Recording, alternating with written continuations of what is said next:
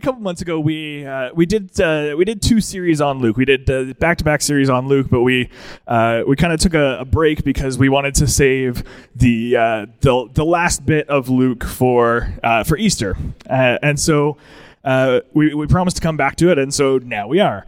So for the next couple of weeks, we're going to be finishing up the book of Luke and looking at the Passion narrative, which is the death and resurrection of Christ.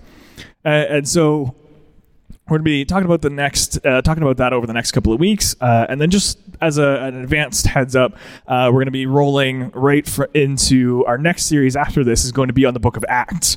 And there's a very specific reason we're doing that, and that's because Luke and Acts were actually written, both of them were written by Luke, and one essentially flows into the next one. Like it's kind of like if you watch Rogue One, and then right away you watch A New Hope, and they kind of like flow one right into the next. You guys knew I was going to make a Star Wars reference at some point, come on.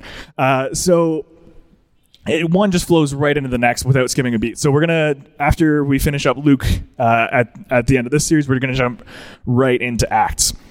So before we get into the message this morning, I just want to take a moment to highlight our community portal.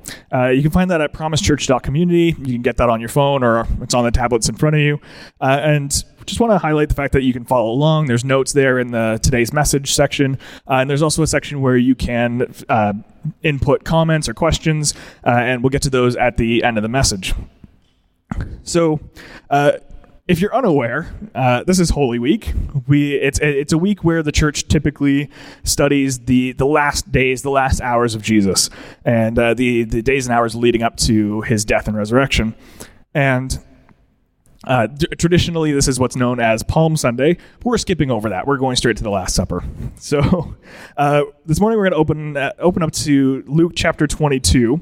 We're going to take a look at the Last Supper and how that happened. So Luke 22, starting at verse 7. Then came the day of unleavened bread, on which the Passover lamb had to be sacrificed. So Jesus sent Peter and John, saying, "Go and prepare the Passover for us, that we may eat it." And they said to him, "Where will you have us prepare it?" He said to them, "Behold, when you have entered the city, a man carrying a jar of water will meet you. Follow him into the house that he enters, and tell the master of the house, 'The teacher says to you, where is the guest room where I may eat the Passover with my disciples?' And he will show you a large upper room furnished. Prepare it there." And they went and found it just as he had told them, and they prepared the Passover. So to fully understand what's going on here, what the Passover is, we actually kind of need to know a little bit of biblical history. And to understand what's about to happen, you need to understand what has already happened. So a couple of years ago, I was... you might recall the Hunger Games books were a really big thing. And, I was kind of, wanted to see what all the fuss was about. So my sister had the books, so I decided to borrow her copies. And she had this really nice hardcover set. And so I was going to borrow those and then take them home and read them. But I didn't want to ruin anything. So I left the dust jackets at her house just because I'm like, they're going to be in my car for a little while and then I'm going to read them. So I just don't want anything to get wrecked. So I left those there and just took the books. And so I read the first book and it was pretty good, and started reading the second book and kept referring to this thing called the quarter quell. And I was like, okay, this is, I don't understand what this is, but maybe, it's the author doing this thing where they tell you about something and then eventually later they explain it and all of a sudden you look back and it's like, oh, it all makes sense now. No, I was just reading the third book. I totally read them completely out of order. And so this whole time I'm reading the book, I'm so confused about what this is because I didn't understand the context that was actually happening. Now, I personally blame the publisher because the only indication of which order you're supposed to read the books in was on the dust jackets, which I didn't have. So, it's the publisher's fault, not mine at all.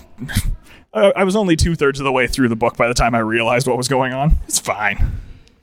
So similarly, to understand the Last Supper, you need to actually understand what the Passover is and why that's so important.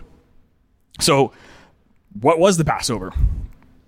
So if you're unaware of the story, further back in Israel's history, in the book of Exodus, we hear the story of how the Israelites were in slavery. They were captive in the land of Egypt. And they were crying out to God for release and freedom from the oppression of the Egyptians. And so Moses goes to Pharaoh. Pharaoh refuses to release the Egyptians, the 10 plagues, Prince of Egypt, all that fun stuff. Not fun for the Egyptians, though. So Pharaoh refused to release them. God sends plagues on the Egyptians. And the final plague was the death of the firstborns. So God had told Pharaoh through Moses, I'm going to kill all the firstborn sons of Egypt. I'm going to spare the Israelites. Goes and tells all of these things to Pharaoh. And we actually see that story in Exodus 12, which I'm going to read here. So tell all of the congregation of Israel that on the 10th day of this month, every man shall take a lamb according to their father's houses, a lamb for a household. And if the household is too small for a lamb, then he and his neighbor shall take according to the number of persons, according to what you can eat, shall make your count for the lamb. Your lamb shall be without blemish, a male a year old. You may take it from the sheep or from the goats, and you shall keep it until the 14th day of this month, when the whole assembly of the congregation of Israel shall kill their lambs at twilight. Then they shall take some of the blood and put it on the 2 doorposts and the lintel of the houses in which they eat it. They shall eat the flesh that night, roasted on the fire, with unleavened bread and bitter herbs they shall eat it. Do not eat any of it raw or boiled in water, but roasted, its head with its legs, and its inner parts. And you shall let none of it remain until the morning. Anything that remains in the morning you shall burn. In this manner you shall eat it, with your belt fastened, your sandals on your feet, and your staff in your hand. And you shall eat it in haste. It is the Lord's Passover. For I will pass through the land of Egypt that night, and I will strike all the firstborn in the land of Egypt, both man and beast, and on the gods of Egypt I will execute judgments. I am the Lord. This shall be the blood shall be a sign for you on the houses where you are. And when I see the blood, I will pass over you, and no plague will befall you to destroy you when I strike the land of Egypt. So all of this plays out exactly the way it's described here. The angel of death sweeps all through Egypt, striking down the firstborn of all of the Egyptians, but he passes over the houses of the Israelites. And so, all of this plays out exactly the way that God had told Pharaoh it was going to. And so Pharaoh finally releases the Israelites. They set off for the promised land. And as a commemoration of this event, because this is such a big thing in Israel's history, God commands them to celebrate this every year as a memorial. Now, there are 3 things here that I want to make note of that will help us understand the Last Supper. So first, there's a meal.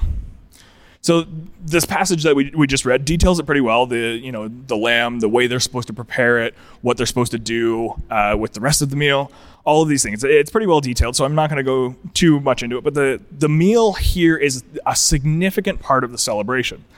As time goes on, as the Passover celebration happens throughout Israel's history, it is that commemoration, and it's a time for families to come together and celebrate this, commemorate what God has done, and celebrate what God had done, and go through this celebration to remember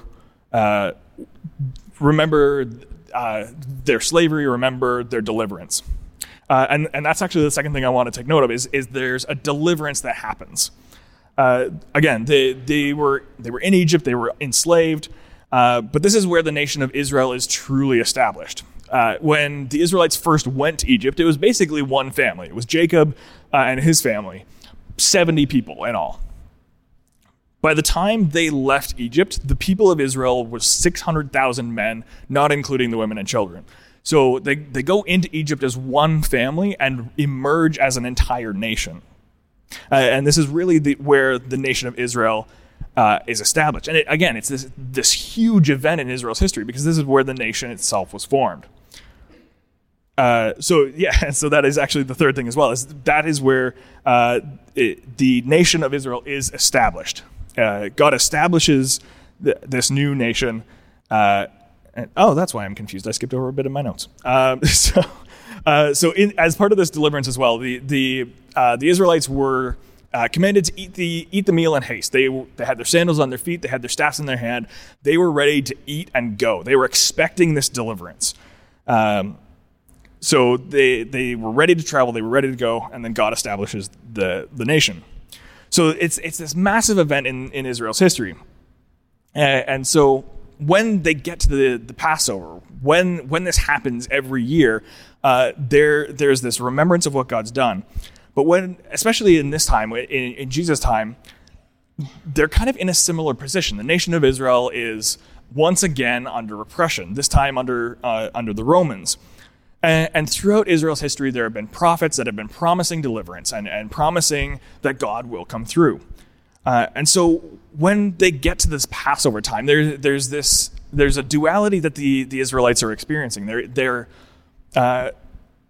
They're looking, when they celebrate the Passover, they're looking back at what God has already done. They're looking back to this Exodus, but they're also anticipating the future deliverance that God has promised. So they're living in this tension of looking back through the celebration and looking ahead to what God is going to do in the future. So now that we have that context, let's take a look here at what Jesus done. Going back again to Luke 22. And when the hour came, he reclined at the table, and the apostles with him. And he said to them, I have earnestly desired to eat this Passover with you before I suffer. For I tell you, I will not eat it until it is fulfilled in the kingdom of God. And he took a cup, and when he had given thanks, he said, Take this, and divide it among yourselves. For I tell you that from now on I will not drink of the fruit of the vine until the kingdom of God comes. And he took bread, and when he had given thanks, he broke it and gave it to them, saying, This is my body, which is given for you. Do this in remembrance of me. And likewise the cup after they had eaten, saying, This cup that is poured out for you is the new covenant in my blood. But behold, the hand of him who betrays me is with me on the table. For the Son of Man goes as it has been determined, but woe to that man by whom he is betrayed. And they began to question one another which of them it could be who was going to do this. So here we see Jesus, he takes this established practice of Israel and he kind of reforms it, and he makes it into something new. But the interesting thing that I found as I was reading this is that those same three themes come up again. So first, there's the meal itself. Again, I won't go into too much detail because the passage details it pretty well. But I came across this quote from Holman that I really liked, and it says, As his last week unfolded, Jesus established a new celebration. The new communal meal forms the heart of Christian worship and will be celebrated until the second coming of Christ, when the symbolism will give way to the full reality the supper anticipates. The breaking and sharing of bread and the drinking of the cup were invested with new meaning, demonstrating continuity of the old and new covenants. The body and blood of Christ were given as a sacrifice to secure eternal salvation for all who trust him as Lord and Savior. So Jesus takes this meal and he invests into it new significance, new meaning, and it's something that we still celebrate today. And second, again, we see this deliverance. There are several ways to look at the Passion narrative, but the way Luke tends to write, and you see it all through the book of Luke, is he uses Exodus language. Throughout the book, he's talking about the deliverance of Israel. N.T. Wright says this, he has come to do for Israel and the whole world what God did through Moses and Aaron in the first Exodus. When the powers of evil that were enslaving God's people were at their worst, God acted to judge Egypt and save Israel. And this is what's happening again here.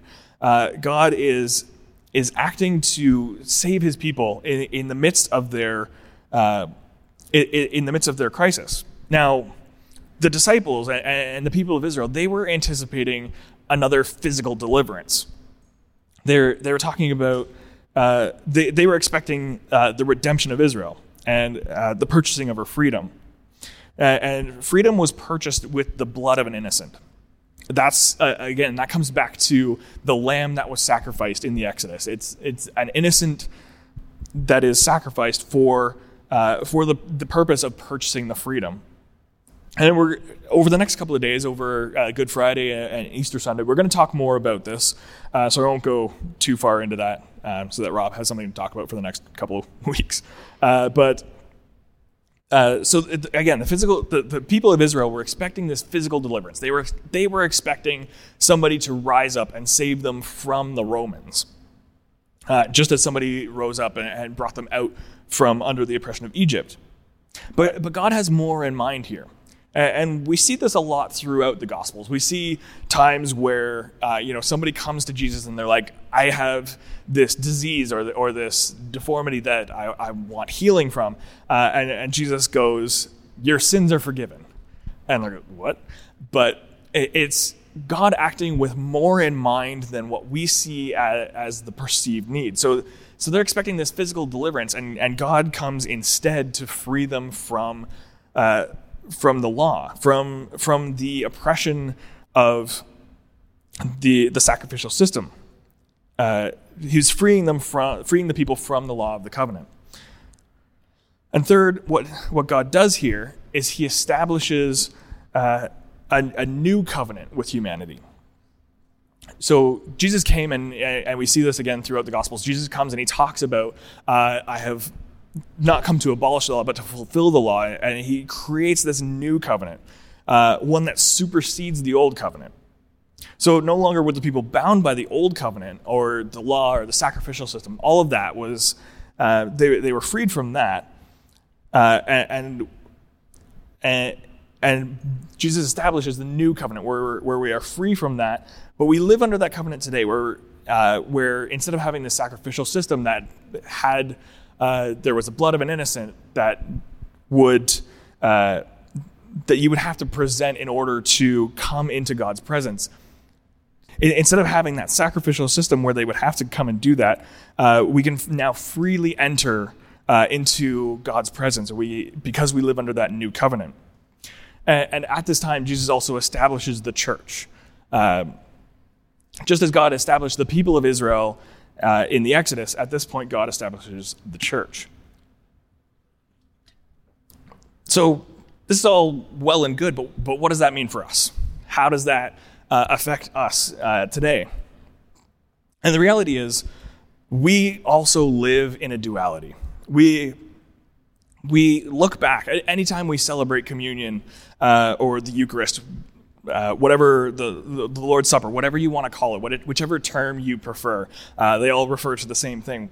When we celebrate that, we live in this duality where we look back at what God has done. We look back at the way God purchased our freedom for us, but we also recognize our reality that we are not fully free from the sinful nature. So we also live in this anticipation.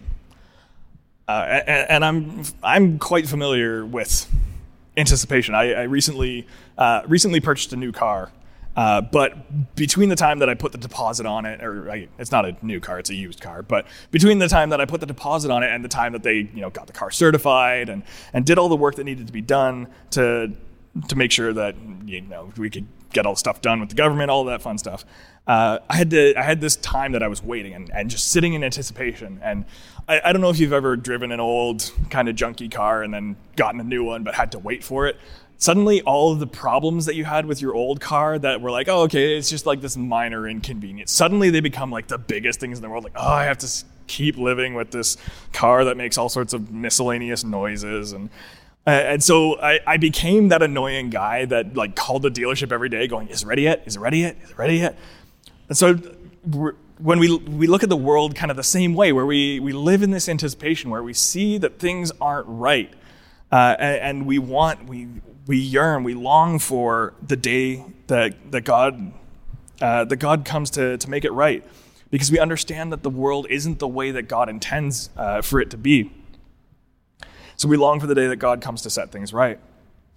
So we look ahead, and we look ahead to the day of Christ's return, where, interestingly enough, again, we see the same three themes. In Luke 14, Jesus tells this parable about a great banquet. And he uses this to describe the kingdom of God. And he's telling us about what the kingdom of God looks like. And he says it's like this great banquet where he invites all these people and then they don't show up. And so instead God comes and he invites the meek, the humble, the outcast, the marginalized, and brings them in and brings them into this great banquet that God has prepared for us in the kingdom. And again, we see as well a deliverance that is going to happen. We live in this tension of the now, but not yet. We have freedom in Christ. Jesus has already paid the price for us, but yet we still live in this world that is marred by the sinful nature, marred by the evil in the world, and we see it in ourselves as well. We notice that sometimes we participate in that evil that is in the world. Whether it's unwittingly or intentionally, we still participate in that evil that pervades our world. But the day is coming when we will be freed from that. And so we live in anticipation in that.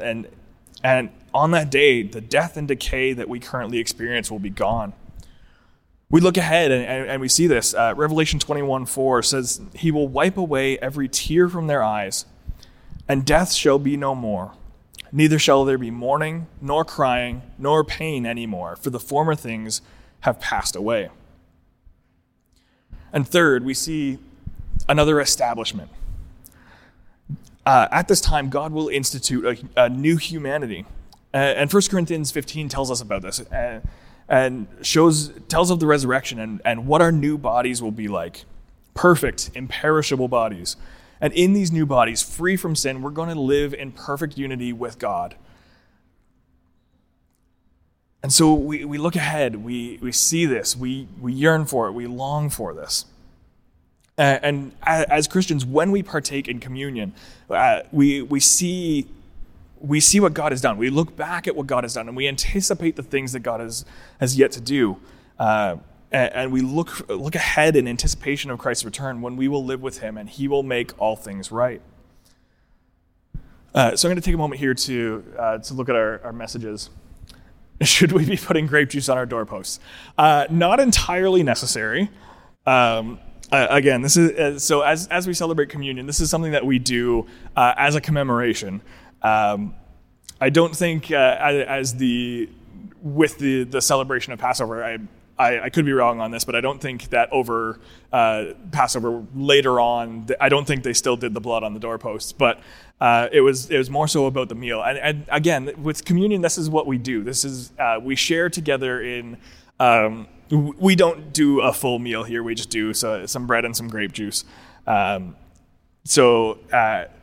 It's more about that celebration, that gathering together to discuss what God has done, to remember what he's done, and to look ahead to what he's going to do. So this morning, as we conclude, we're actually going to do that. We're going to partake in the Lord's Supper together. So we're going to share the Eucharist meal with one another and anticipate what God is going to do.